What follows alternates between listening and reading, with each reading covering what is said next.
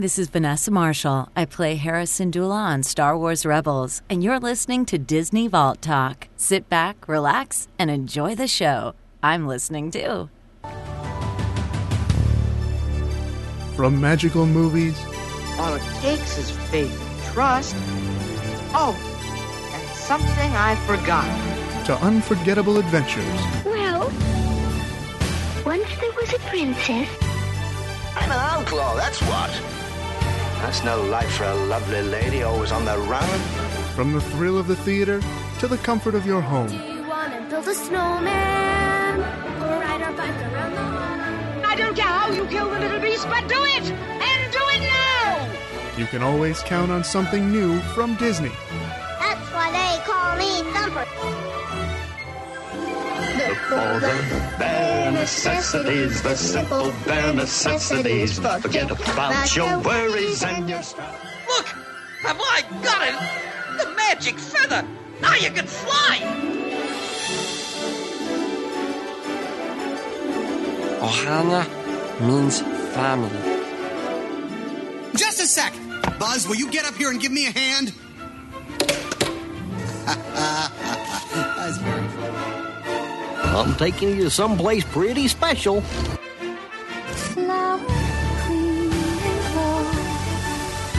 Let the powder shine. Oh, you won't find him here! The king has returned.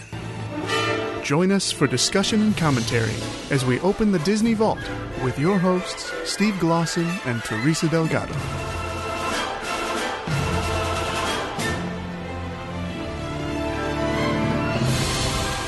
And we're back.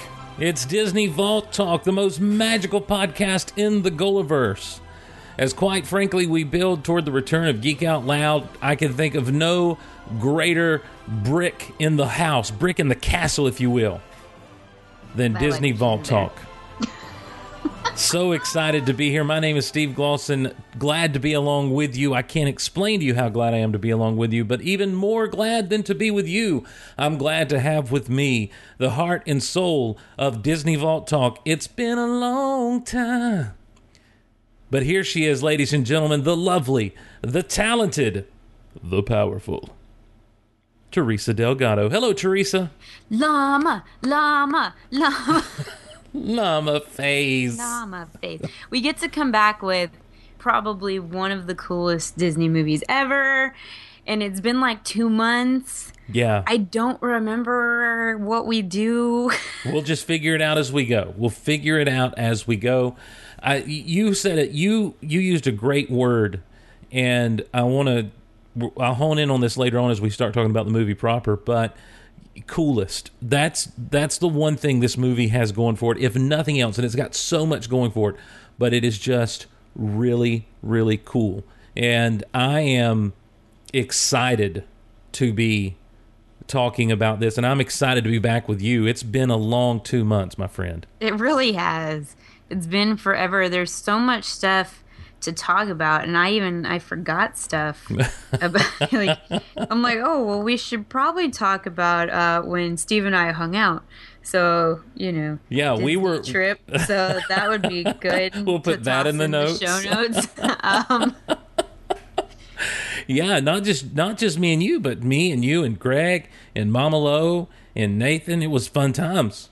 It was. So before we do that, though, yeah. I think we do emails first. Yeah, we'll go ahead and jump right into the emails. Here we go. When you mail a letter, you can send it anywhere. On foot, by truck, by aeroplane, the postman gets it there. So write a letter to a friend, maybe she'll write you. No matter what, you always know the mail must go through. We need those letters. From General Lee, dear son, we're waiting for the Huns at the pass. It would mean a lot if you'd come and back us up. How can you read this? There's no pictures. Then I'll put that flea in a box, and then I'll put that box inside of another box, and then I'll mail that box to myself. And when it arrives, I'll smash it with a hammer. Mail time. All right. Do you want to go first, or would you like me to take the first one? Go for it. All right. This comes from Matt. He says, "Hey, guys. just listened to the Mulan episode. While I've seen Mulan before, I'm not that familiar with it, just like I'm not really that familiar with any of the post-Hunchback films. I think it's probably just the 90s sound, like Steve said on the show, but when you played the pop version of that song, Reflection, I think it was called, it immediately reminded of the Marion song from the Mel Brooks film Robin Hood, Men in Tights. Tights. Let's just listen to that. I went to see The Jungle Book the other night, and it was excellent. I don't know why I put that. Thought it was excellent. Thought it was excellent. Okay. Looking forward to hearing your thoughts on it. Keep up the good work, and that's from Matt. This is Marion's song from Robin Hood Men in Tights. Tights. Where is the one that I love most of all? When will I hear him call Marion, Marion?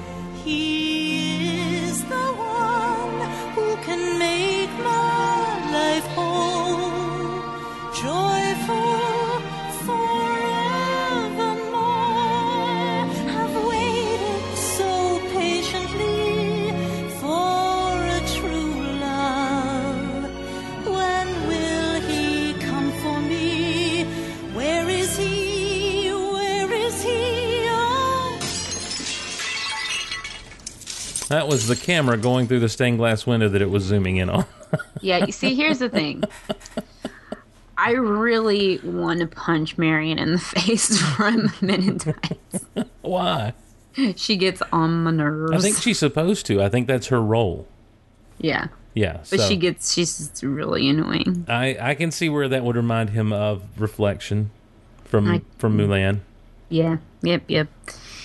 So, also he mentioned Jungle Book. Live action Jungle Book was so awesome.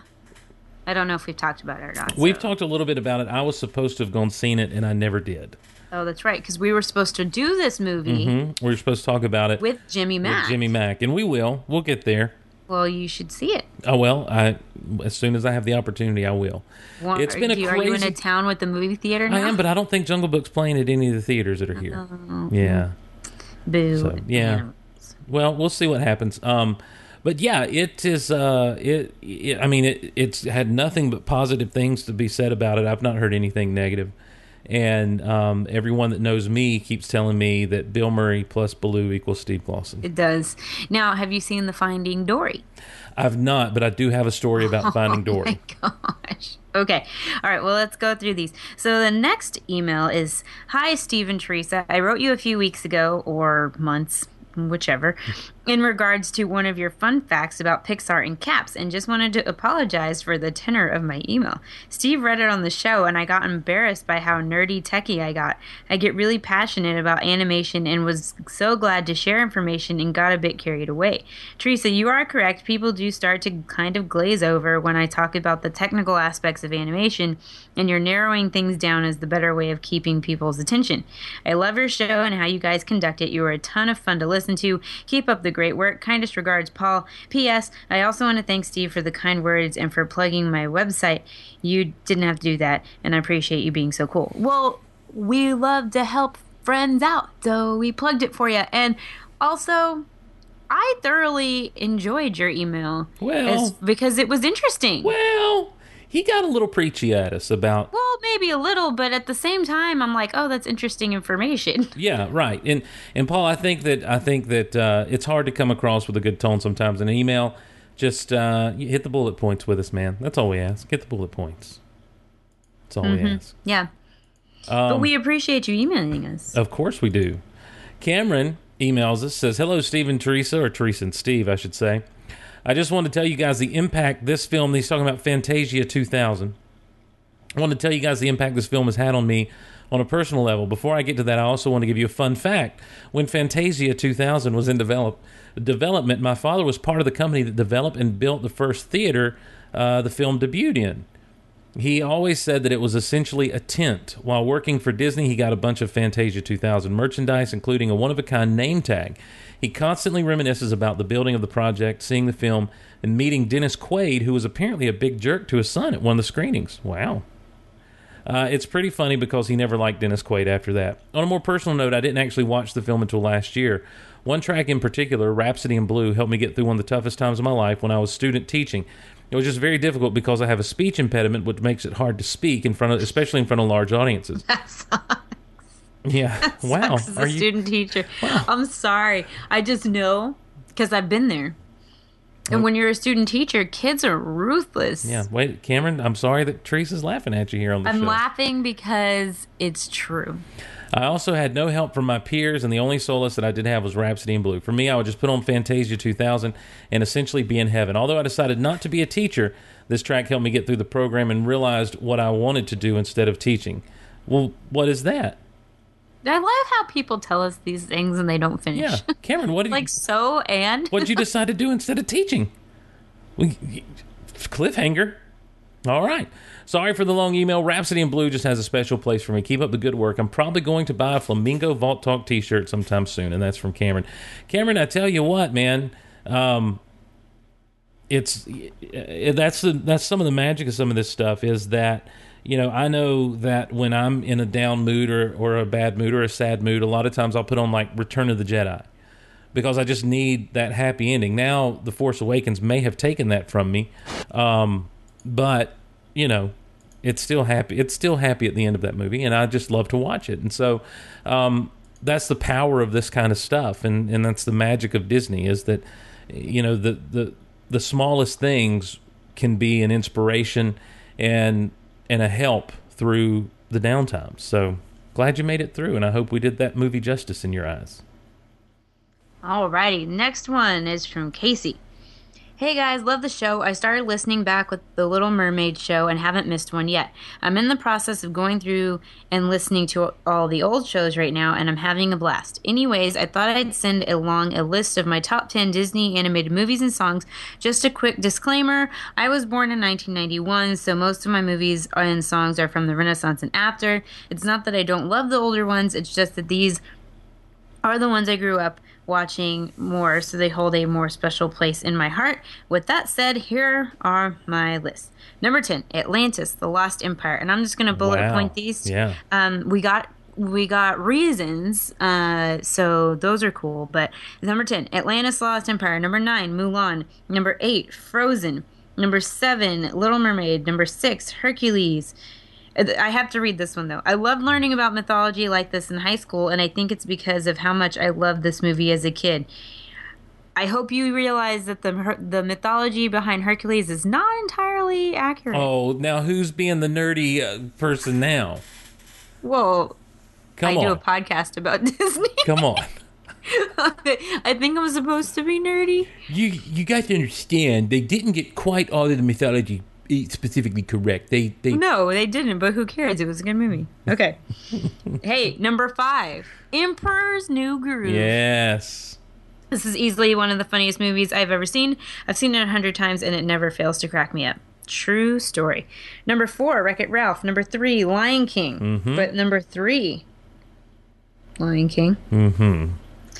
And then he, or she, because it could be she, says, sorry, I cheated a little here, but I couldn't decide between these two. They go back and forth all the time. So there's like 1A and 1B. So they're jockeying for position. Lilo and Stitch and Aladdin. Yes. Now, top 10 songs. All right. When Can I See You Again from Wreck-It Ralph?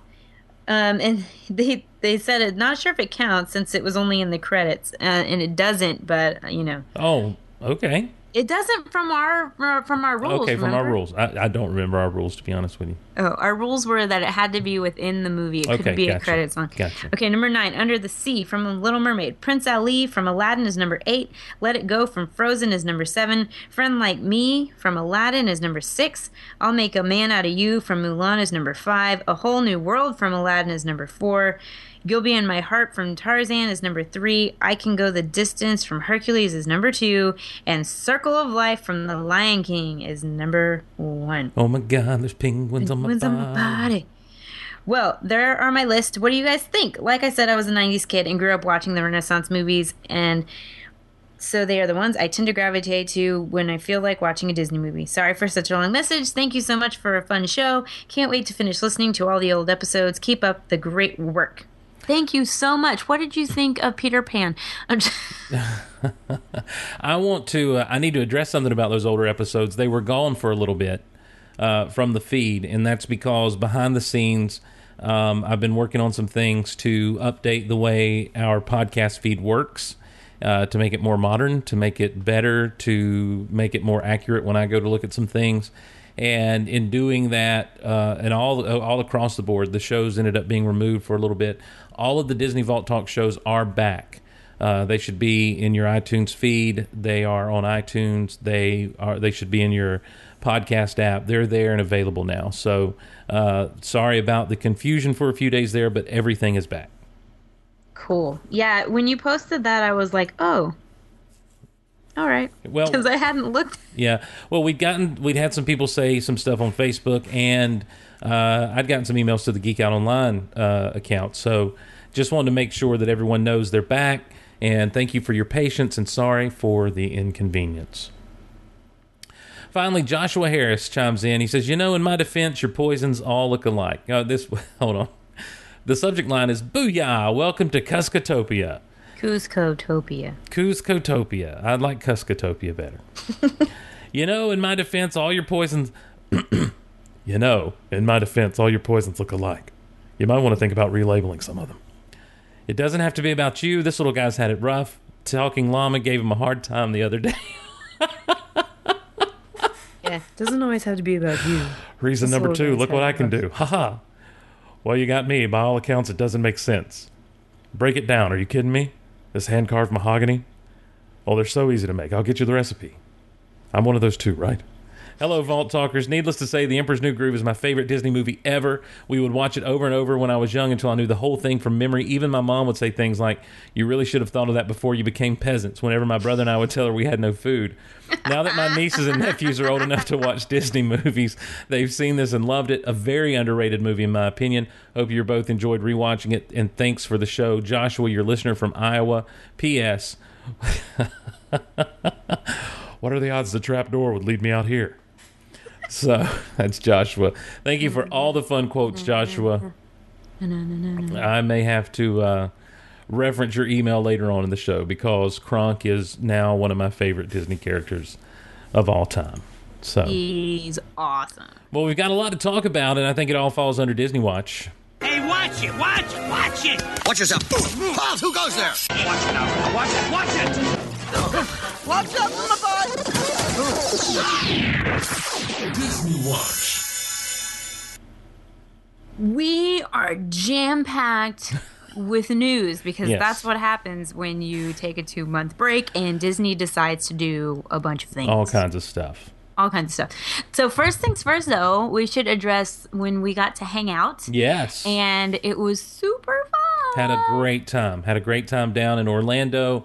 We were down there. You guys were taking a little vacay, and I was down there for the RFR meetup, and we were all at the RFR meetup and the live show and everything. And it was just a fun time. But then we actually got to hang out one day, and we basically went back to your hotel and played apples to apples.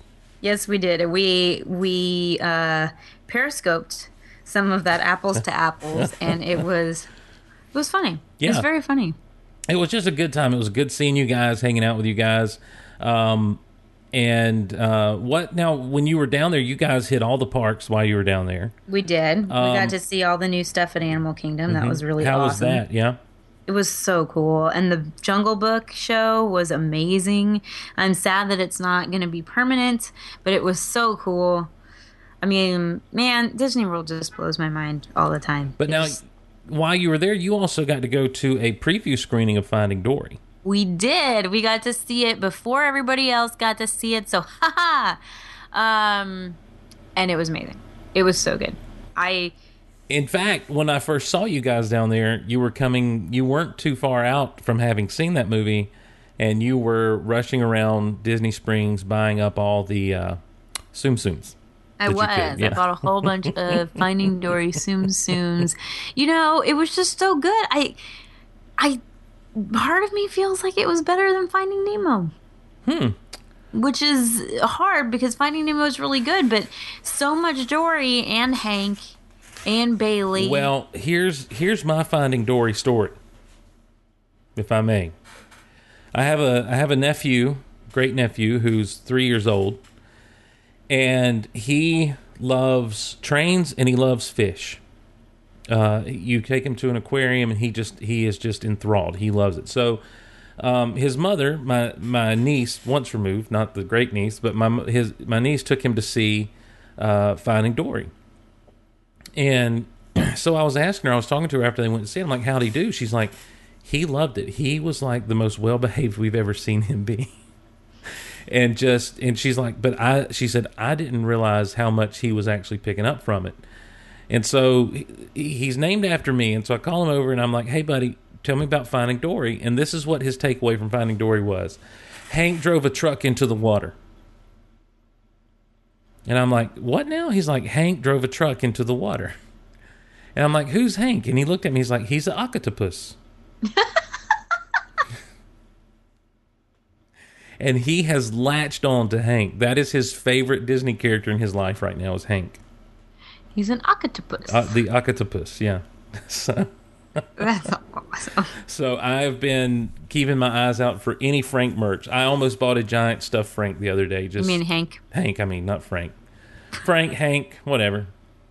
Yeah, I've been keeping... Well, there's Hank Itty Bitties at Hallmark. They're pretty cool. Yeah. And Teresa's already been my Beanie Boo hookup. Yeah. I got new Beanie Boos at Hallmark, and I was like, oh, picture for Steve. And those are for my little niece, who some of you may have seen me tweet out pictures or put pictures of she and I on Facebook before. She is just the bright spot in everybody's life, and she's got some little medical things going on, and they have to have some baby surgery in a week or so. So we'd appreciate your thoughts and prayers being with her. So, but she loves those Beanie Boos. I think it's just their eyes. But I got her a whole bunch when I was down in Orlando. I found like a ton, and I just bought every different one they had because her birthday was coming up. And so I went to a birthday party, and I just had them in like a gift bag, and they put them in front of her. She's just 1 year old. And they put them in front of her, and she opens the bag up, and she reaches in, and she pulls one out, and she sees it, and she smiles real big. She kisses it and sets it down. Reaches back into the bag, pulls the next one out, smiles real big, kisses it, and sets it down. And just goes through every one, just one at a time, kissing each one as though to welcome them into her life. That's awesome. And so, but yeah, my little nephew, he is all about some Hank right now, the octopus Hank. And he likes octopus and he likes the turtles. So that's awesome. Awesome. Well, we had a great time seeing Finding Dory, and speaking of Finding Dory, it's just blowing away box office records and animated stuff and Pixar stuff. I mean, you know, it did not even, like, it surpassed Independence Day. When Independence Day came out, there was no way Independence Day was going to beat it out. It was amazing. It was just like, yay, Finding Dory. So Finding Dory has made domestically $429.2 million. Wow. Worldwide, it's $651 million, which I realize we're not into the billions yet, but man, this is amazing for an animated movie. Like, amazing, really. Yeah, and I've heard nothing but good things about it. I mean, it seems like Pixar's done it again. And I also saw an article, speaking of Pixar really quickly, saw a headline of an article the other day that said Pixar has kind of said they're not doing it after Incredibles 2, that they don't have any sequels in the works in the foreseeable future. Yeah, I can see that. So they're going to... But that's still such a long way off. Oh, sure. Yeah. One I'm really looking forward to, by the way. Mm-hmm. The Incredibles is the best Fantastic Four movie they've ever made. Mm-hmm. So, but yeah, Finding Dory has been huge. And I still have to see it. But as I've made mention on the show many times, I'm not real comfortable going to see an animated movie when it's just me. So I have to, not because I'm embarrassed, but because I don't want to make anyone else uncomfortable with the big bearded guy sitting there watching cartoons with their kids. So if someone wants to loan me their kids to go see some of these movies, I'll gladly take them. Cool. Well, the next big thing, I'm about to pee my pants excited about it. Seriously. You kind of, well, when you showed me this today, I kind of, like, I'm amazed by it, I'm blown away by it, but then my second thought was, well, you kind of knew it was coming after the reveal of those minifigs a couple months back. I didn't know it. I didn't think about it. And then when I saw it, I was like, of course. Yeah, it's one of the most ridiculous things I've ever seen. Of course, we're talking about the Lego Disney Cinderella Castle that's coming out in September. September 1st is its release date. It's at a price point of $350. I will have a credit card that is clear and ready for me to go and pick that up. Now, I did find out that I, as a Lego VIP member, will have early access to this set in the middle of August, right around the 14th or 15th. And my Lego store, I have confirmed with the manager, who is a friend of mine, that they will have it. So my happy self will be going and buying this set, 4,000 pieces. Wow. 4,000 piece set, and I cannot wait. It has rooms on the inside, so you turn it around, and there's all these rooms, and they're all themed, and there's like a little Lumiere, and like there's all this really cool stuff. And now this isn't the. Yeah, I'm looking at one here that's 646 pieces. This is not that one at all. No, this is. I'm going to the Lego shop here to check this out again, just to see it. It is ridiculous. One of the best places to see it is on the brickset.com. Mm-hmm. Okay. The brickset.com has like a bunch of pictures and stuff like that. I don't even know how to like absorb how awesome this is. The box itself, it's going to be set number 71040 for all you Lego fans out there. It's going to be 4,080 pieces. It goes on sale on September 1st. It'll be $350. It's a buildable version of what this article from the Hollywood Reporter says Cinderella's Castle. I'm sorry. No, it's not. Or it says Sleeping Beauty's Castle. I'm sorry. No, it's not. This is Cinderella's Castle from Disney World, not Sleeping Beauty's Castle from Disneyland. So let's get that fixed first and foremost. The castle will measure 29 inches high, 17 inches wide, and 12 inches deep. It comes with 5 minifigures, including Mickey Mouse, Minnie Mouse, Donald Duck, Daisy Duck, and for the first time ever, Tinkerbell. Cinderella's Castle goes on sale directly through Lego beginning September 1st. Lego VIP members can purchase the set starting August 14th, and it is free to become a Lego VIP member, so if you want this set. And they have some pictures here on the Hollywood Reporter of the interior rooms with nods to classic Disney movies such as Snow White, there's a poison apple, Princess and the Frog, Fantasia, there's a sorcerer's hat, and Mickey has a broom. Sleeping Beauty, there's a spindle, like a spinning wheel. Merida, there's a bow and arrow and a bullseye target, and some other things. And oh my god. Oh my god! This is, it's a huge set, and there's a designer video that you can find on YouTube. Oh, I just heard it came out. I haven't had time to watch it. And he's showing the Rose from Beauty and the Beast, and Lumiere's in there. Oh, give me a link. Okay, hold on a second. I was looking at this it's on the Brickset press release about it, but I'll throw a link there into our Skype chat for you. Watch it later, but oh my gosh. Yeah, it's it is a huge set. You said 4,000 pieces, but I have been so hesitant to bite the bullet on actually getting into the Lego collection type stuff. And I did get the Ghost had gone on from Star Wars Rebels had gone on clearance at Walmart in my old town, and I was able to pick it up and just had such a blast putting it together. And then the Emperor's Throne Room went on clearance. And so I grabbed it, and I love that little set. And I'm just like, I want more. And they've got this great Ewok Village set that's like almost $300. I want that one too. I want it so bad I can taste it, And so, but now I'm looking at, because where I'm at right now in Rome is a little bit temporary, and so I'm looking at, having to find somewhere where I'll be able to get all my collection out of storage and still be able to add to it. So, It is, but this thing is just amazing. It all, like, to the point that I just want to build it. Yeah. You know, like, that's the thing, is I look at this stuff and I just want, and that's the great thing too about collecting Legos. My friend Derek collects Legos, and I was asking him about the value. He's like, as long as you have all the pieces there in the box, you know, Lego collectors are okay with it having been opened and built.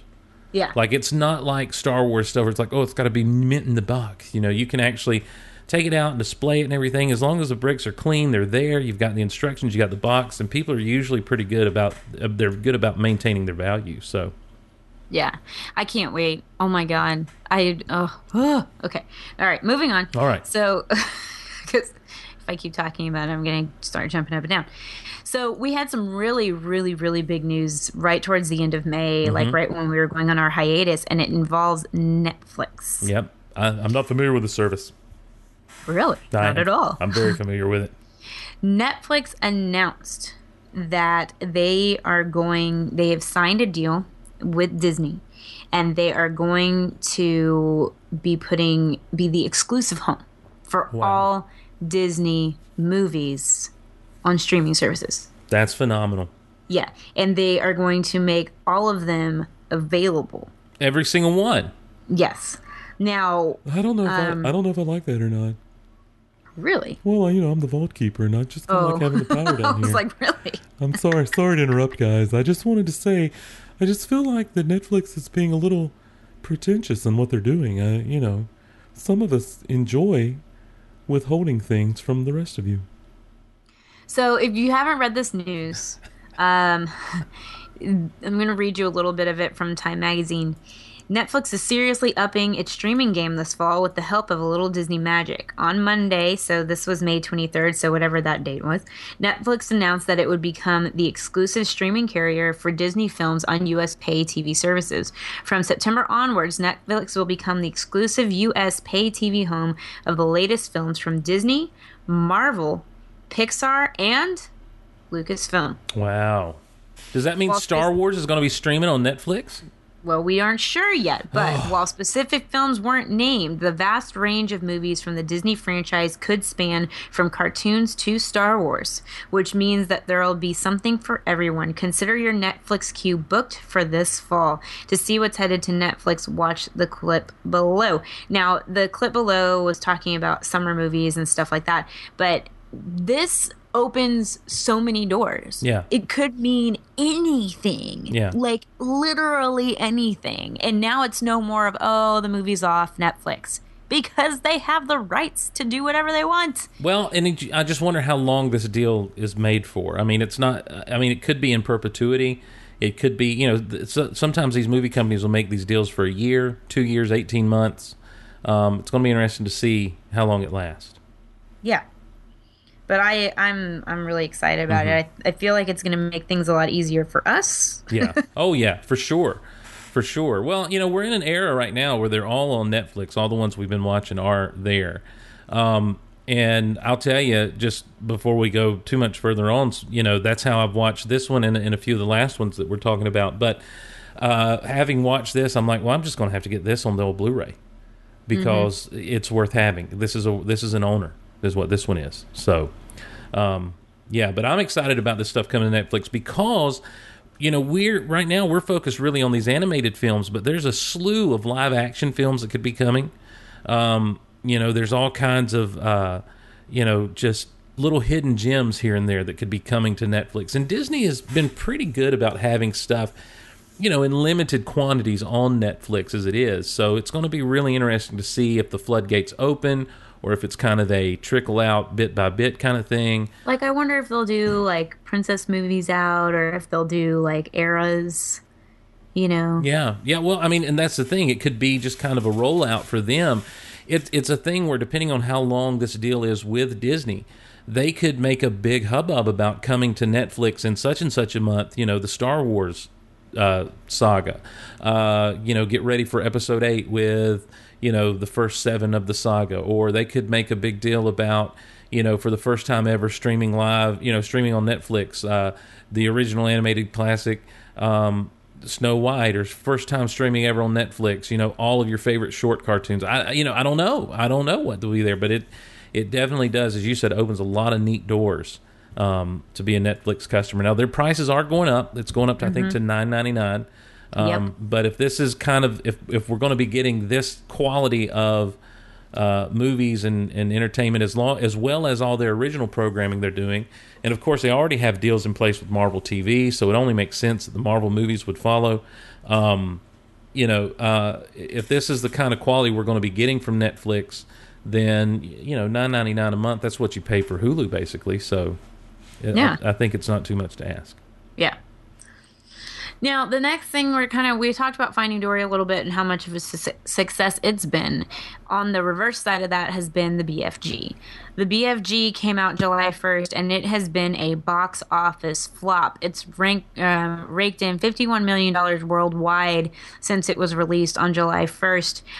It's not going to recoup its $140 million production budget, and it's projected that Disney will lose about $100 million on the movie.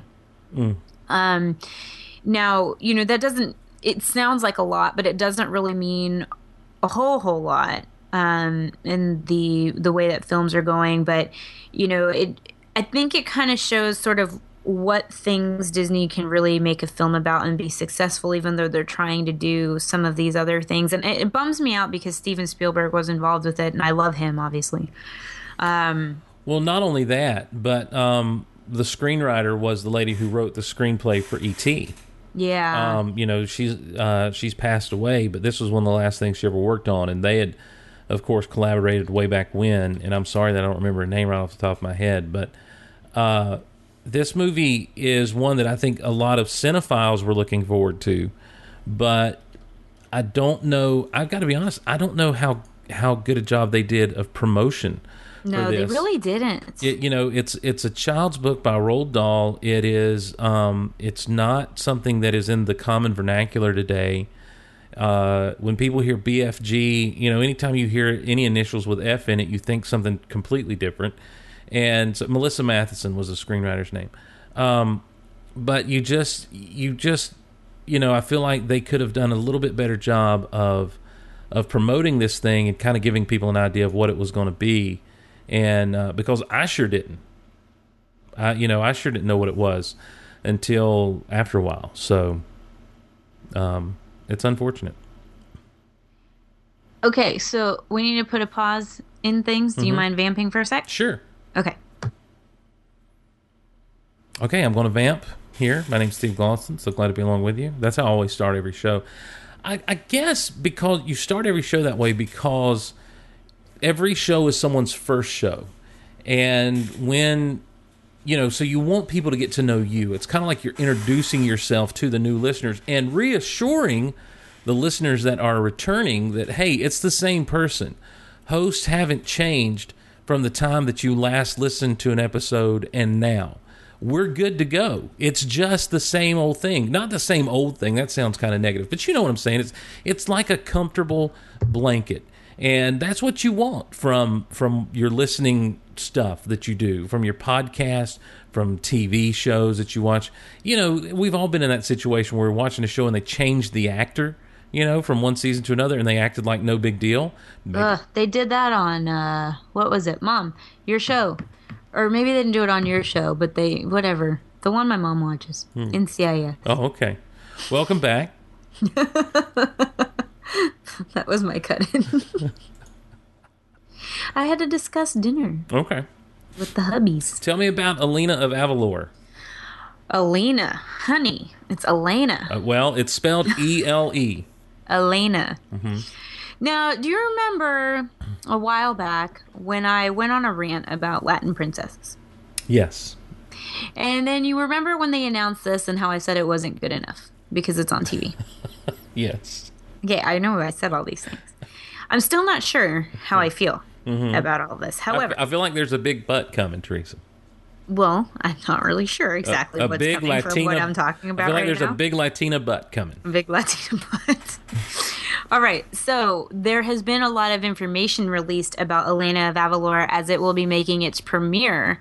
It's a 1-hour premiere on July 22nd at 7 p.m. Eastern on the Disney Channel. And so they had the young lady who is voicing Elena on Good Morning America, and she did a little interview. And so I'm just going to pull a few segments out of here. But the series focuses on the adventures of the title character, Elena, who is described as being a brave and adventurous teenager who has saved her kingdom from an evil sorceress and must now learn to rule as crown princess until she's old enough to be queen. So the voice actress that is playing her is Amy Carrero, who is actually of Latin descent. Her mother is Dominican and her father is Puerto Rican, and she said that it means absolutely everything for her to play the first Latin princess. She said that Disney has been in my family for a very long time, and just to see my own images represented, my own culture represented, is really special, and I hope it will be for everybody watching. Now, after I heard her talk, I said, oh, all right. Meanwhile, I was going to say, Teresa had actually snuck into the GMA studio and was over in the corner going, "Not good enough! Not good enough! Do better!" Well, I would love for them to I want it on the big screen. What is so wrong with that? There's nothing wrong with that. All right. Well, the one thing she did say is that what she loves most about her is that there's no Prince Charming and that she is her own hero. And I was like, oh, well, that's awesome. Mm-hmm.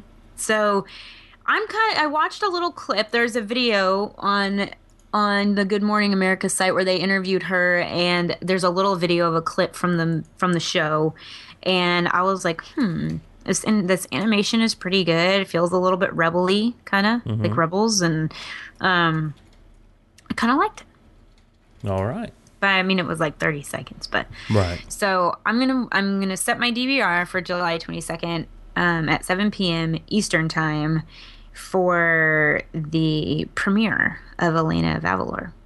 So I'm kind of excited. All right. Well, let us know how you like it and if you turn the corner or if you're still super disappointed in Disney when it's all said and done.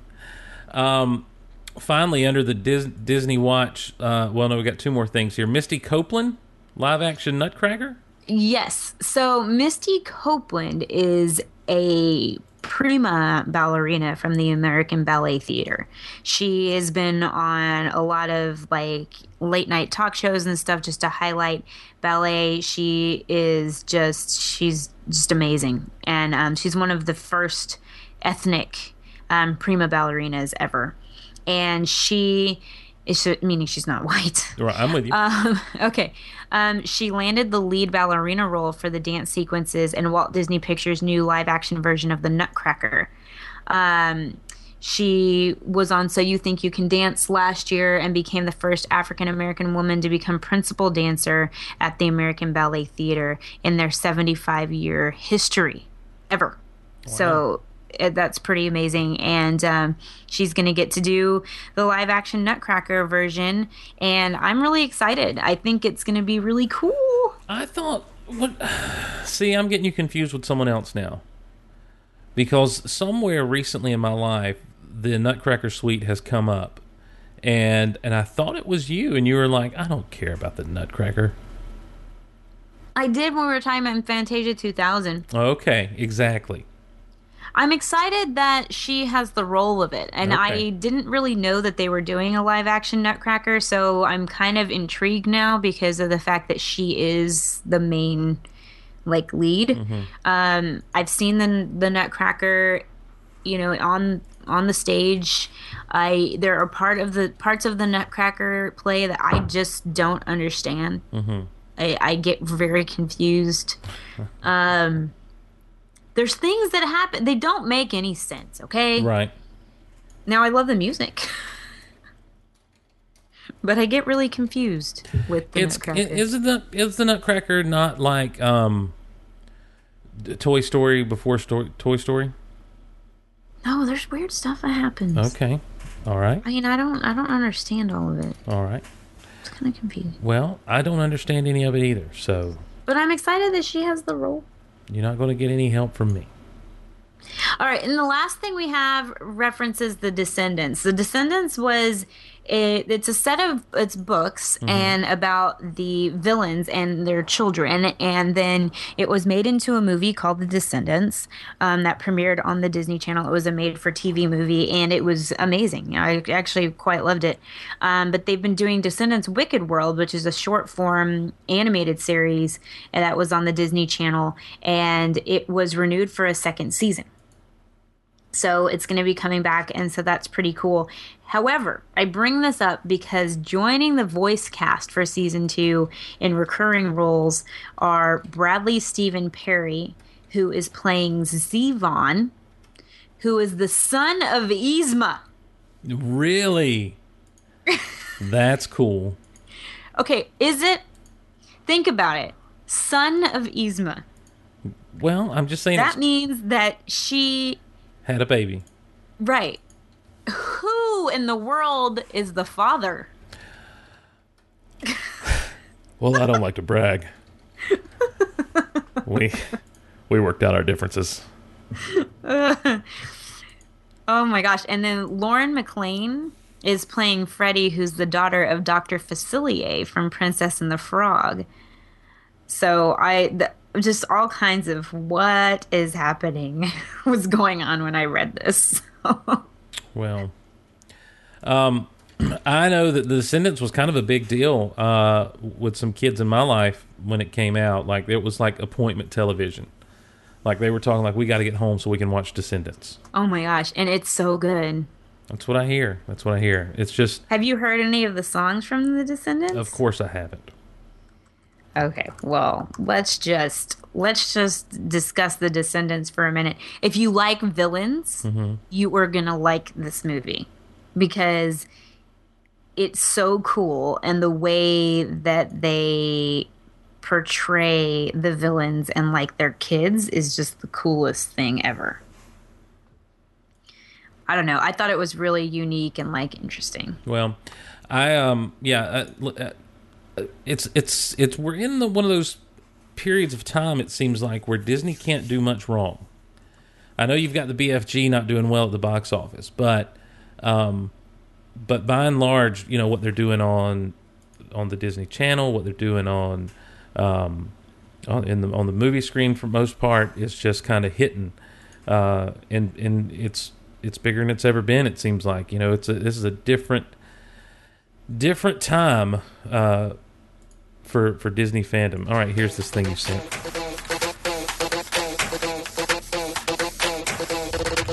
They say I'm trouble. They say I'm bad. They say I'm evil, and that makes me glad. A dirty no good, down to the bone. Your worst nightmare can't take me home. So I got some mischief in my blood. Yeah, that's not up my alley at all. Oh my god, it's so fun. You have to get to the part where they sing Rotten to the Core. So the main characters are Maleficent's daughter, Cruella de Vil's son, Jafar's kid, and maybe the evil queen's daughter.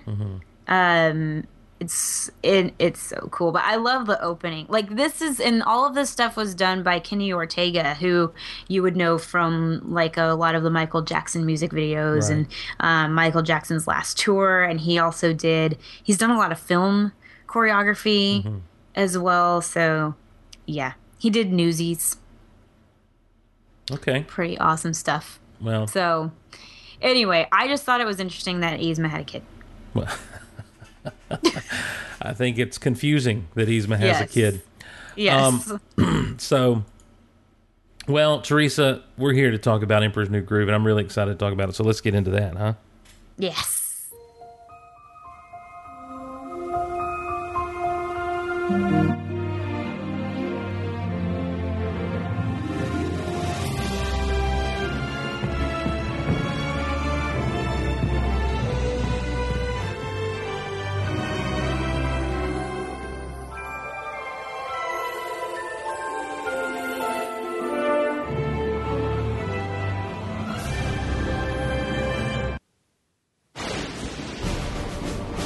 Long ago, in a faraway land, there was a prosperous kingdom ruled by a young emperor. Ha! Boom, baby! He had a serious attitude. You threw off my groove. I'm sorry, but you've thrown off the Emperor's groove. Sorry. An evil advisor. By the way, you're fired. I'll take over and rule the Empire. And one major problem. I'll just poison him with this. Hey, Kronk, can you top me off, pal? Be a friend? A llama? He's supposed to be dead! Yeah, weird. Take him out of town and finish the job. Now, his only hope is a humble peasant. Demon llama! Demon llama? Where? You kidnapped me! Why would I kidnap a llama? You're the criminal mastermind, not me. What? Tell me Cusco's dead. Ow! Well, he's not as dead as we would have hoped.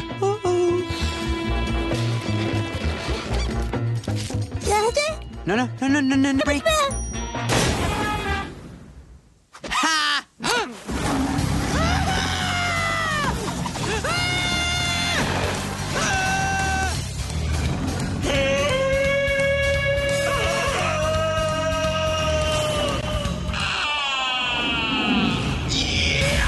For your highness, I gotcha. You're safe now. Or not. No touchy. Why did I risk my life for a selfish brat like you? Now I feel really bad. Bad llama. The Emperor's got a new look. A new partner. We're gonna have to work together to get out of this. You know, it's a good thing you're not a big fat guy, or this would be really difficult. And a brand new groove. Scorpion!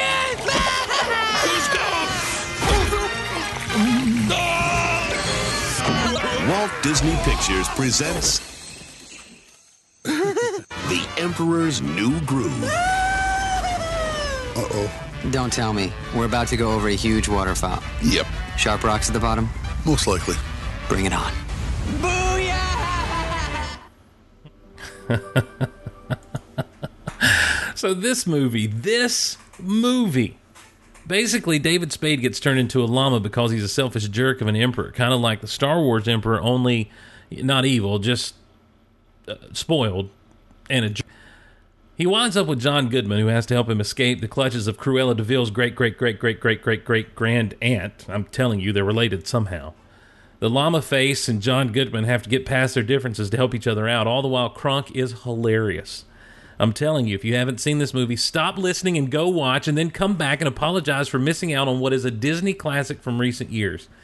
16 years ago is recent, right? Holy llama, 16 years. Where does the time go?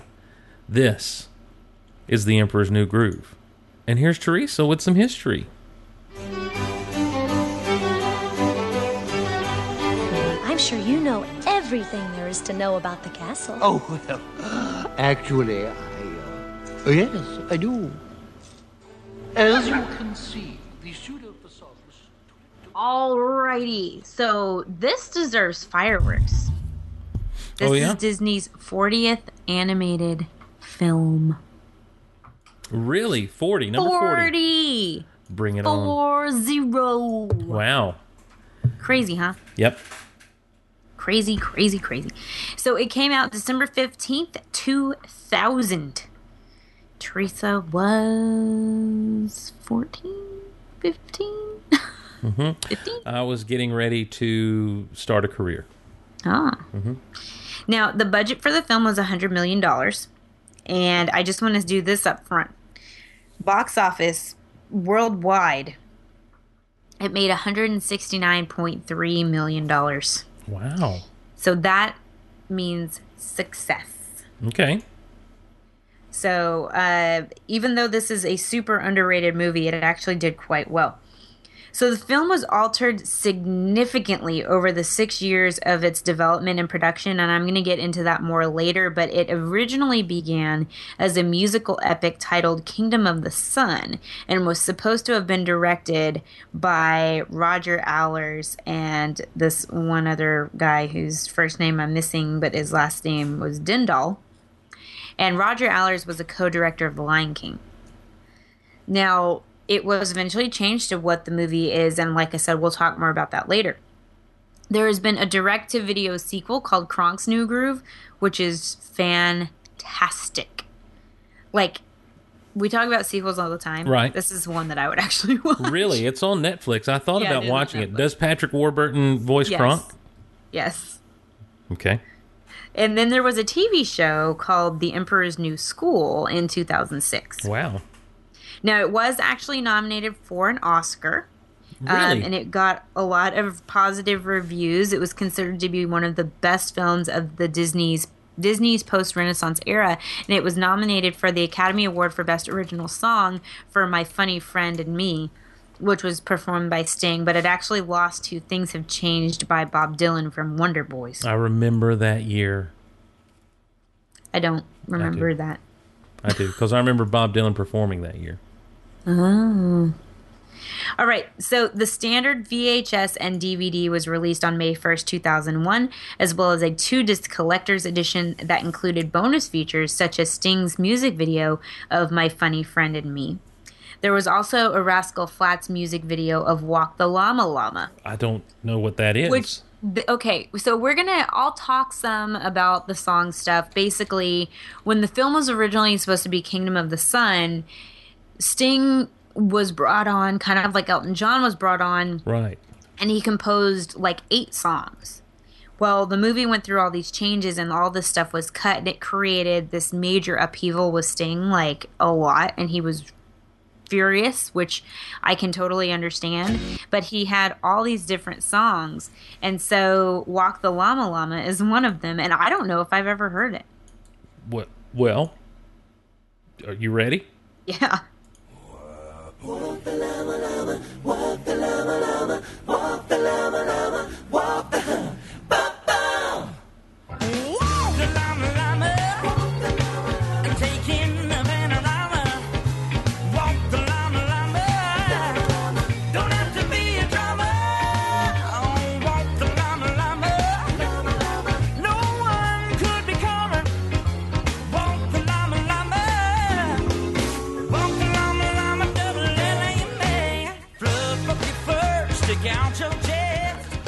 I could do this. Oh, okay. I could do this at karaoke. Walk the llama llama. It's going to be stuck in your head. It's going to be stuck in your head. Apparently, there's a dance. Apparently, it's a dance. Okay. All right. So, unlike its theatrical box office performance, the film actually has performed better on home video, becoming the top-selling home video release of 2001. Wow. In September 2001, it was reported that 6 million VHS units were sold, amounting towards $89 million in revenue. Ridiculous. On DVD, it also reported that it has sold had twice as many sales. The overall revenue averaged towards $125 million, according to Adams Media Research. Now, Disney re-released a single-disc special edition called the New Groove Edition on October 18, 2005. Disney digitally remastered and released The Emperor's New Groove on Blu-ray on June 11, 2013, and it was bundled in a 2-movie collection combo pack with its direct-to-video sequel, Kronk's New Groove. That's actually the version of Blu-ray I have. On its first weekend, it sold 14,000 Blu-ray units, grossing $282,000.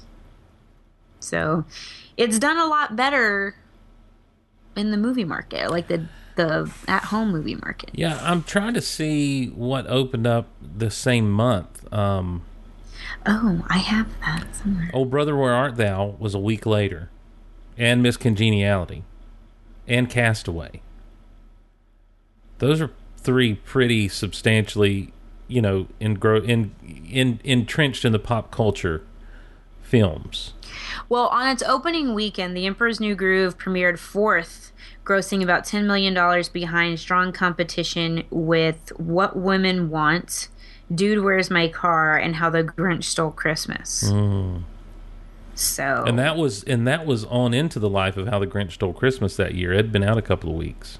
So kind of interesting there. Yeah, that is interesting. If you look on Rotten Tomatoes, it has an 85% certified fresh approval rating. Certified fresh. And critics say it's not the most ambitious animated film, but its brisk pace, fresh characters, and big laughs make for a great time for the whole family. And that is completely true. Yeah, I think what works most about this movie, and again, we should just wait till we get there to talk about it, but I think it is the humor. I think that it is a genuinely funny movie. Mm-hmm. Yes, So, it is. Well, that's the history of this film. Yeah, because I'm going to talk a lot about the, the whole, how it became The Emperor's New Groove as we talk about the movie. So, in fun facts? Yep. Fun facts. Woo! Say it proud and geek out loud. It's fun facts. So our first fun fact is about the sweatbox. Oh. Wait a minute. Huh? So the Sweatbox is a documentary so when Sting was asked to do the music, he said only if we can record the entire process. So the Sweatbox is a documentary that chronicled the tumultuous collaboration of Sting and David Hartley with the Disney Studios to compose 6 songs for Kingdom of the Sun, which was the film's working title. The documentary featured interviews with Roger Allers and Mark Dindal, who were the directors, producer Randy Fulmer. Sting, whose wife created the documentary, and Disney story artist and the voice cast being dismayed by the new direction. So Disney was not believed to be opposing Trudy Styler's documentary with Disney Animation's executive Thomas Shoemaker, who had seen the footage, commenting that I think it's going to be great. So if the movie had gone the way that it was supposed to, this was sort of supposed to go with it. Yeah, like a behind the scenes making of kind of thing. Right. Well, that's not what ended up happening. And then the Sweatbox premiered at the 2002 Toronto International Film Festival, but it's basically gone unseen by the public ever since. And Disney actually owns the rights to it. Oh. I want to see this so bad. Yeah, kind of interesting. It's kind of interesting. Yeah, so we'll talk more about the film later on as far as how it sort of developed. This next one, I gave you the link because I feel like this is really interesting. So the title is from the Huffington Post. It came out, this was an article written in 2015, and it said, "The Emperor's New Groove might have a dark secret you didn't notice." And I was like, what is this? So there's this theory out there that there's a secret murder in the Emperor's New Groove. I've just read this, and I gotta tell you, it makes a lot of sense based on everything else that goes on in the movie. Okay, so in the movie, Cusco gets turned into a llama by Yzma. Right. He ends up entering the jungle by himself, and he sees a fly get caught in a web. And then the fly pleads, "Help me," before getting eaten by a spider. Maybe you can play that video that's here. Let's see if it'll queue up here.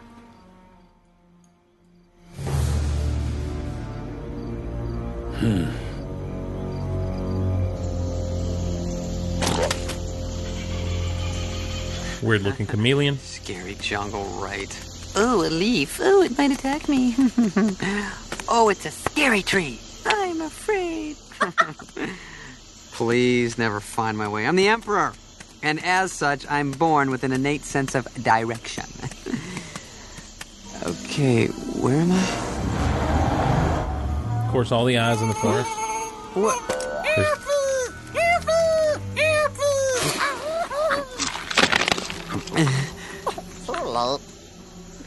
Okay, that was the freakiest thing I've ever seen.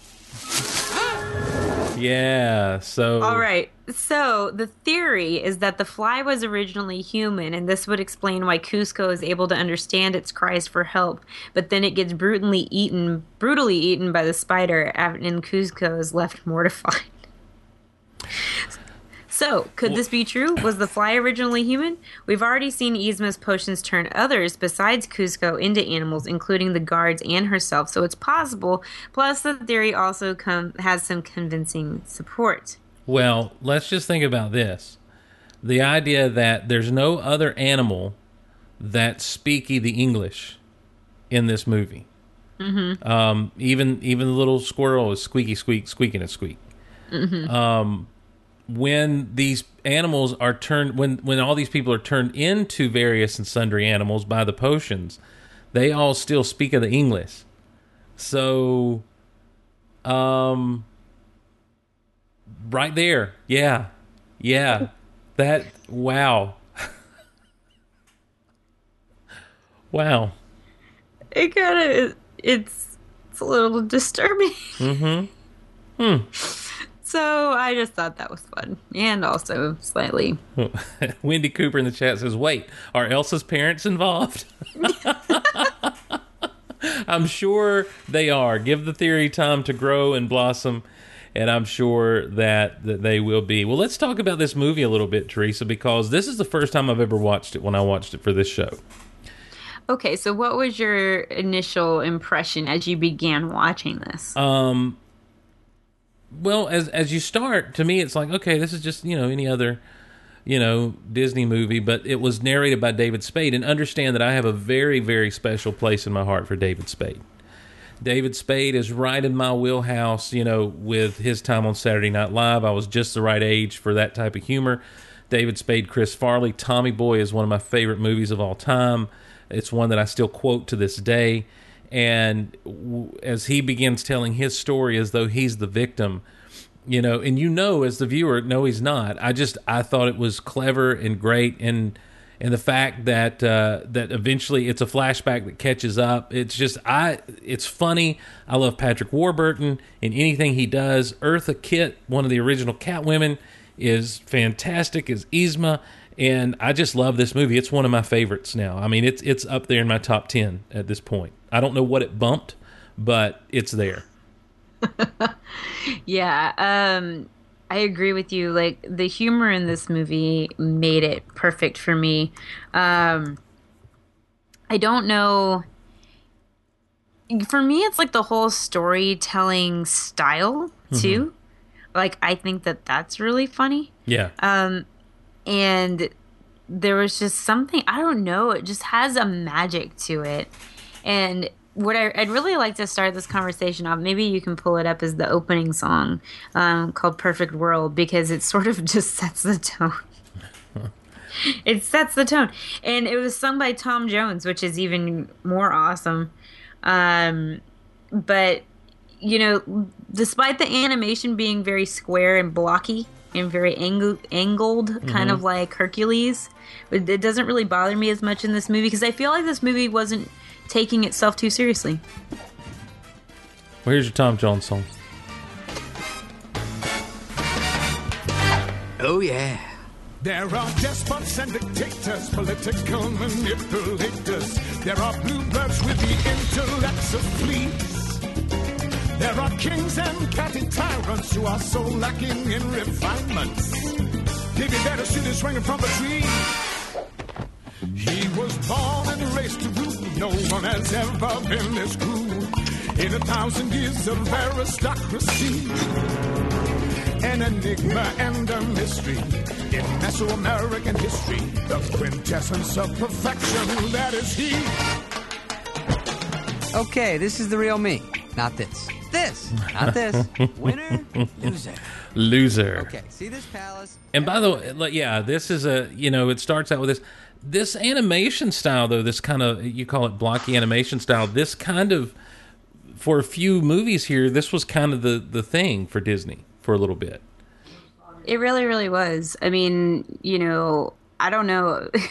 I'm just laughing because I'm visualizing the beginning of the movie when he's like writing on the thing.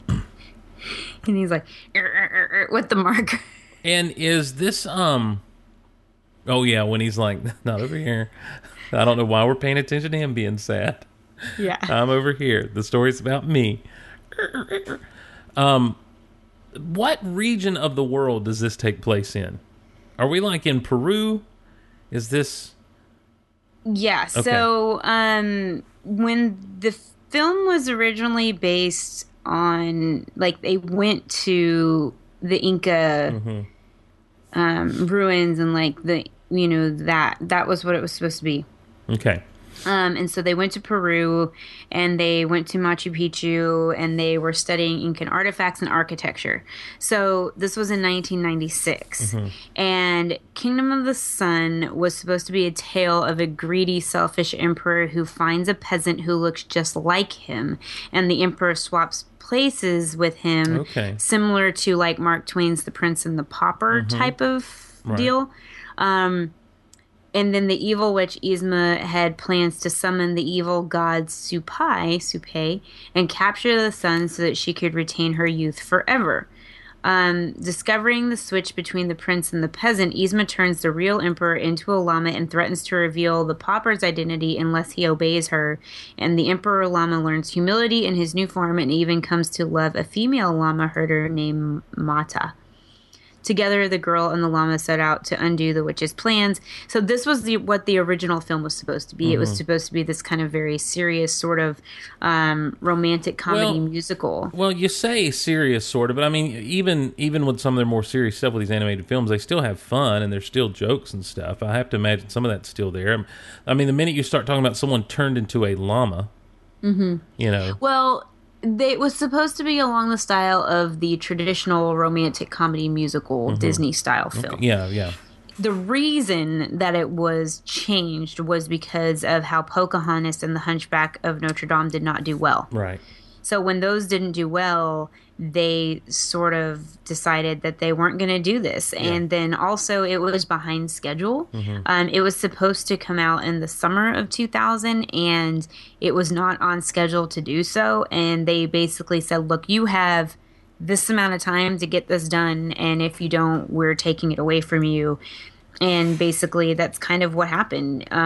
The people who were directing it, they quit. They left the project. And they had to do a massive rewrite. And when it went through that overhaul, it became what it is today. And then, if you remember, we talked about Dinosaur, I believe, in our last episode. So Dinosaur took that summer 2000 spot because The Emperor's New Groove was not ready. Right. And I wanted to point this out, too. Cusco was actually supposed to be named Monco. That was his original name. But it was changed because the Japanese slang term omanko means vagina. Oh, all right. Well, there's our PG. There's our PG rating. I know. During the late 90s, I was kind of despondent about cartoons because they'd all kind of taken a turn from what I used to like as a kid. You know, I liked the Transformers, the G.I. Joe, all the stuff from the 80s, of course. And in the late 90s, you had things like the Angry Beavers, you had things like Hey Arnold, you had things like Johnny Bravo and Dexter's Laboratory, and just a lot of the silly stuff, the Powerpuff Girls, Ed, Ed, and Eddie. You know, so around this time, and you had some of the superhero stuff going, the Batman, the animated series and everything, but around this time, animation had kind of swung, the pendulum had kind of swung toward the heavy on the comedy stuff. So when you went to see an animated movie and you got a Hunchback or you got a Pocahontas, people probably, kids especially, were probably like, I would rather have, what I'm watching at home, the Animaniacs, the Tiny Toon Adventures, that kind of thing. And so, I don't know, from a business standpoint, it makes sense for them to change course as far as the way the story goes. I know that from the creative standpoint, those who were in the process of creating the thing probably didn't like it, but I can see the argument for changing direction midstream, so to speak. Well, I'm glad they did because it's one of the few Disney movies that they have that's actually like this. I mean, this is probably, honestly, it's probably the only one. And it involves so many different, kind of types of storytelling, from the whole, what is it, breaking the fourth wall thing where he comes through and he's, pulling on the screen and marking on it with, Sharpie, to just, I don't know, the way that they're telling the story almost backwards in time, and when they're racing each other and they're like, how did that happen? They're like, I don't know. Yeah. He's like, make sense. There's honestly no explanation for it. Yeah, I love. Oh, that bit is the bit where I'm like, this is one of the greatest movies Disney has ever produced. It literally was that bit where he's like, when they're looking at the chart, they're looking at the map, he's like, yeah, there's really no explanation. I was like, great. That was fantastic. And that kind of stuff is just, you don't see much like that. I can't think of another Disney film that has been that self-aware. Yeah, it was just brilliant. Yeah. The humor was brilliant. Even stuff like where Cusco goes, I give the word, and your little town thingy becomes bye-bye. Bye-bye. Bye-bye. He's like, make way for Cusco-topia. Yeah, he does the classic bye-bye. Bye-bye. Bye-bye. And then, oh my gosh, and when they have all of the girls there for him to pick his bride, and he's like, he's like, no, hate your hair, blah blah blah. He's like, whatever, and What'd he's like, you do, let me just get out of guess, bed and you show up have here? a great personality. Yes, but see, that's David Spade. That's his personality. If you watch like his Hollywood Minute, the old SNL weekend updates that he would do and everything, David Spade was known for his snarky humor, for his sarcasm, for being almost abrasive in his comedy, and not quite insult comedy, but almost, and so to let that come through, it's similar to the way they let Robin Williams just be unleashed as the genie. Mm-hmm. They let David Spade's humor come through in Cusco in this movie, and I think that's part of why it works. And then you've got the balance there. The minute I heard John Goodman's voice too, I'm just like, oh my gosh, John Goodman is in this thing. And I love John Goodman. John Goodman is just one of those people that he's really fascinating. I watched the other night, it's an older movie, but I watched him as Babe Ruth in The Babe, the biopic about Babe Ruth. And I'm just watching this thing, and I'm like, he is an incredible actor, and because you look at that and you compare it to like his turn in just something, say, The Big Lebowski.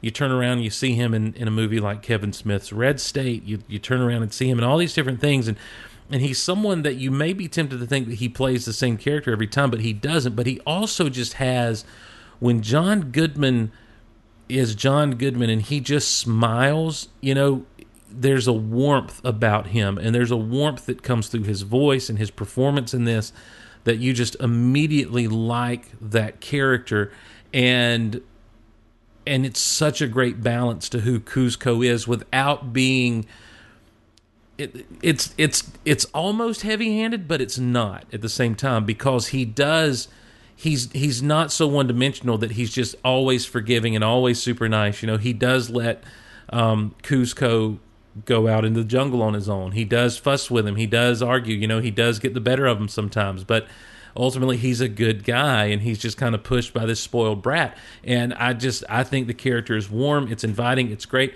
And this is a tour de force in some ways of late 90s acting, because you get Wendy Malick in there as Pacha's wife. And she was all over TV through the 90s.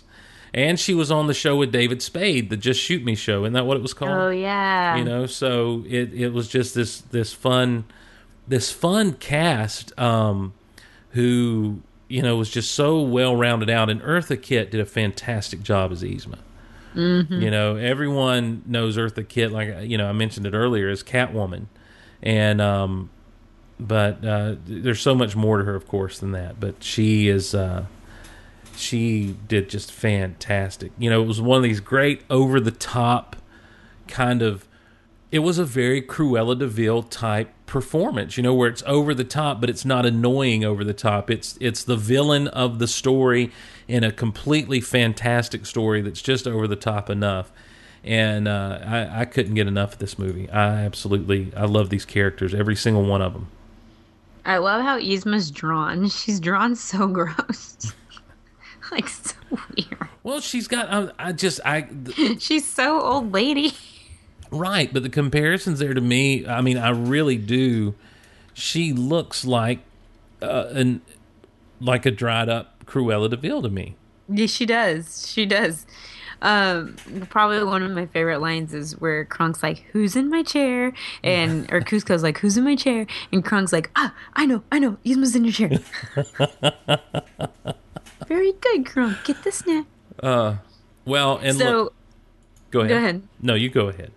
Oh, so I found a page from MTV that was released last year for Patrick Warburton's birthday, and it was The Emperor's New Groove: 7 Kronk facts that are better than spinach puffs. Nice. And so the first one was Warburton had zero idea what a Kronk even was.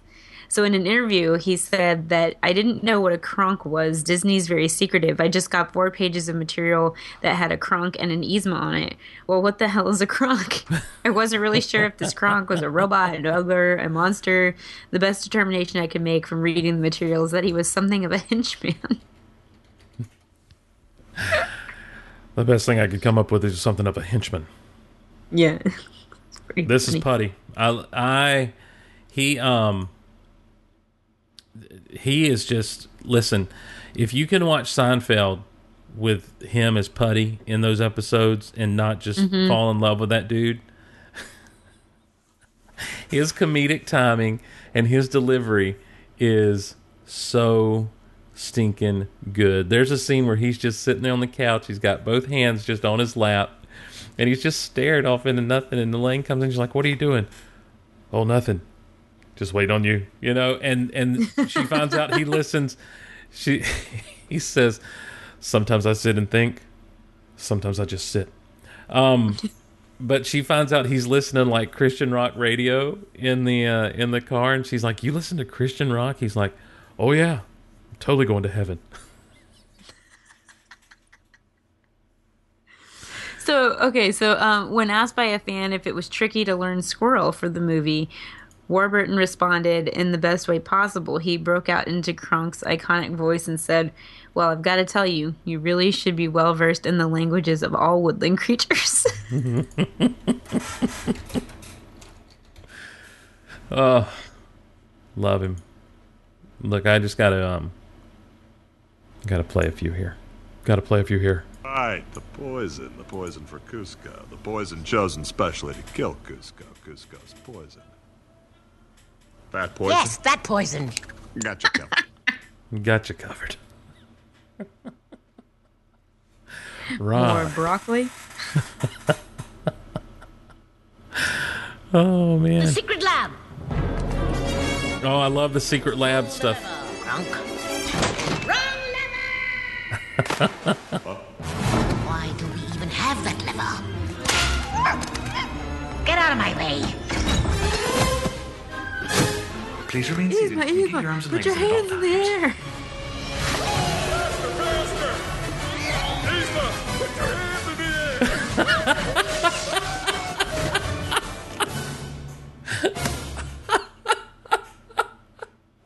I love this movie so much. I love this scene, though. This has got to be my favorite scene. When he starts cooking. In a minute, I'm still hungry. Okay, I'll make it simple for you. I'll have a spinach omelet with wheat toast. You got it? Can do. What's taking so long? Pick up. Kronk, what are you doing? Kinda busy here. Why am I not surprised? Your order's up. Oh well. While you're at it, make me the special. And hold the gravy. Check. Pick up. You know what? On second thought, make my omelet a meat pie. Meat pie. Check. Kronk, can I order the potatoes as a side dish? I'll have to charge you full price. Hey, how about a side of potatoes, my buddy? You got it. You want cheese on those potatoes? Thank you, Kronk. Cheddar will be fine. Cheddar spuds coming up. Spuds, yes. Cheese, no. Hold the cheese. No, I want the cheese. Cheese it is. Cheese me no likey. Cheese up. Cheese in. Oh, come on. Make up your mind. Okay. On second thought, make my potatoes a salad. I love it. I love that scene when she tells him the whole order and he just kind of gets that look on his face and he spits it back in diner talk. Yeah. Oh. Also, glorious. Probably one of the best lines of the whole movie is David Spade when he says, "No touchy, no touch." No touchy. Yeah, when he's and he brings it back when they're swinging on those vines and fighting. He's like, "No touchy." Yeah. It is a quotable movie. It is a quotable movie. But I think Kronk is definitely my favorite part when he's sneaking around and doing his own theme music. No, that's when he's like, da-na-na-na, da-na-na-na-na-na-na. Yes. And then somebody walks by and he's like, no, no, no, no. And then when he has the angel and the devil on either shoulder. Yes. And he's like, look what I can do. And he's like, what does that have to do? And then with anything, and then the angel's like, no, he has a point. He's got a point there. Here it is. It's like, you're kind of confusing me, so... He's looking at the bag go down the river. My shoulder angel. Don't listen to that guy. He's trying to lead you down the path of righteousness. I'm going to lead you down the path that rocks. I'll come off it. You come off it. You. You, Infinity. Ah. Listen up, big guy. I got 3 good reasons why you should just walk away. Number 1, look at that guy. He's got that sissy stringy music thing. We've been through this. It's a harp, and you know it. All right. That's a harp. And that's a dress. Reason number 2. Look what I can do. What? What does that have to do with anything? No. He's got a point. You're sort of confused. Oh. You have to find a squeaking. Squeakity, squeaking. Or the part where he's actually really smart, where he's like, the customer in the diner, he didn't pay his check. And then he lays back down and he's like, Yeah, tell me about it. No, it's not you. She's not the easiest person to get close to. There's a wall there. There's a wall there. Are you talking to that squirrel? I was a junior chipmunk. I had to be versed in all the woodland creatures. Please continue. Why me? Why me? Why? Hey, it doesn't always have to be about you. This poor little guy's had it rough. Seems the talking llama gave him a hard time the other day. Oh, talking llama? Do tell. He doesn't really want to talk to you. Well, then you ask him. Hate being in the middle. Squeaky, squeaking. Jaguars. No kidding. Brutal.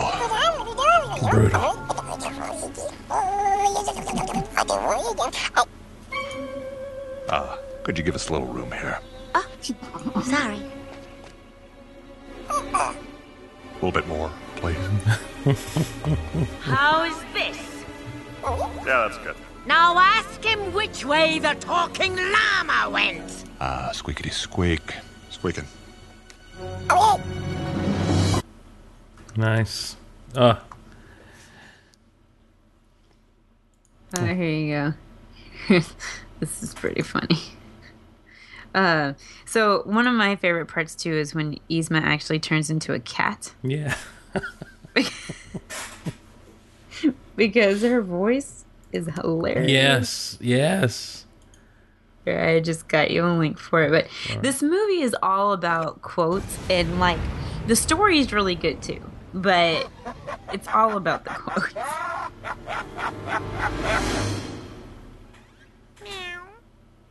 I'll take that. This is the one. This will change you back to a human.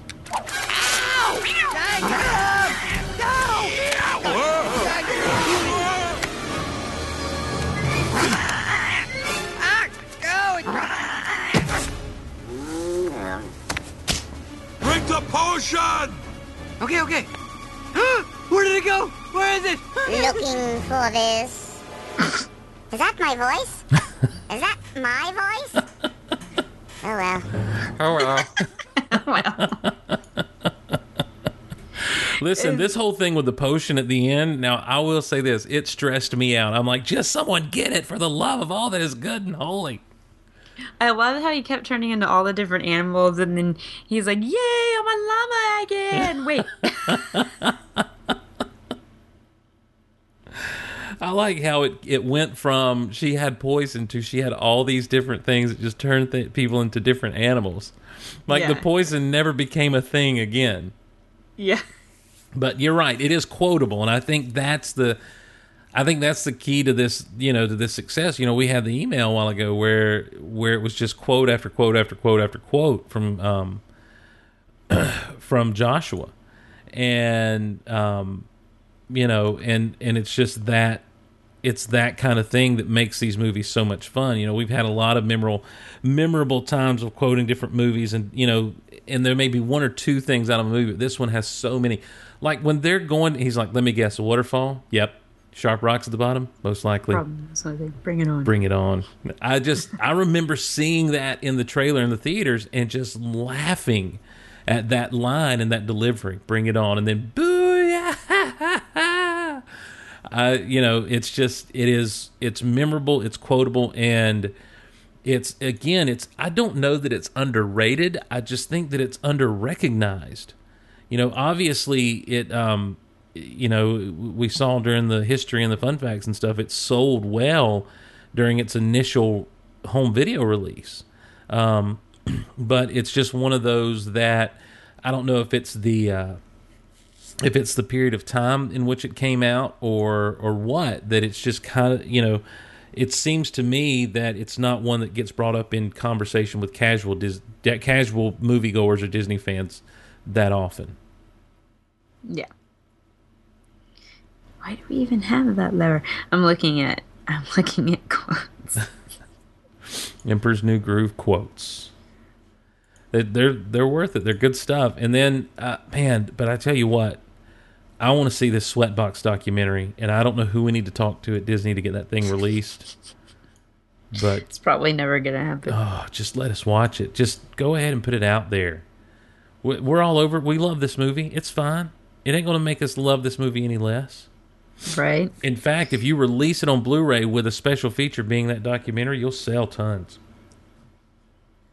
Probably. You'll sell tons. This movie, like all these quotes, as I'm reading through them, I'm like, yep. So you suggest the sequel? I like it. Mm-hmm. But I'm such a big fan of Kronk that... Yeah. It's... And when his kids and his wife get in on it to try to trap Yzma and they turn her into a piñata that looks like a chicken. Yes, we hadn't even talked about those kids.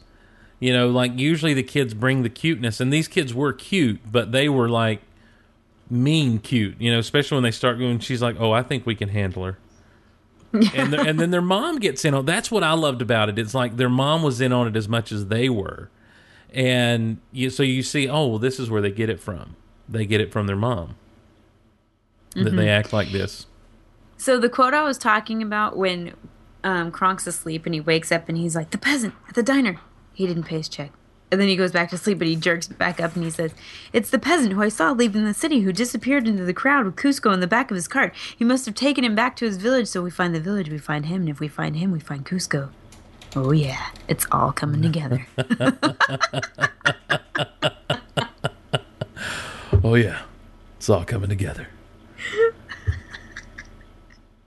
I like it too when when they're leaving from their house in the village, and he's like, "We need to get together other than just family reunions." Yeah. Like he's completely bought into it. He's just like he's some. I just love.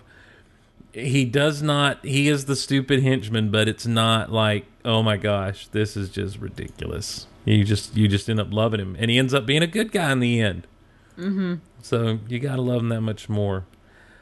Well, Teresa, any final thoughts? Anything else to say about the old Emperor's New Groove?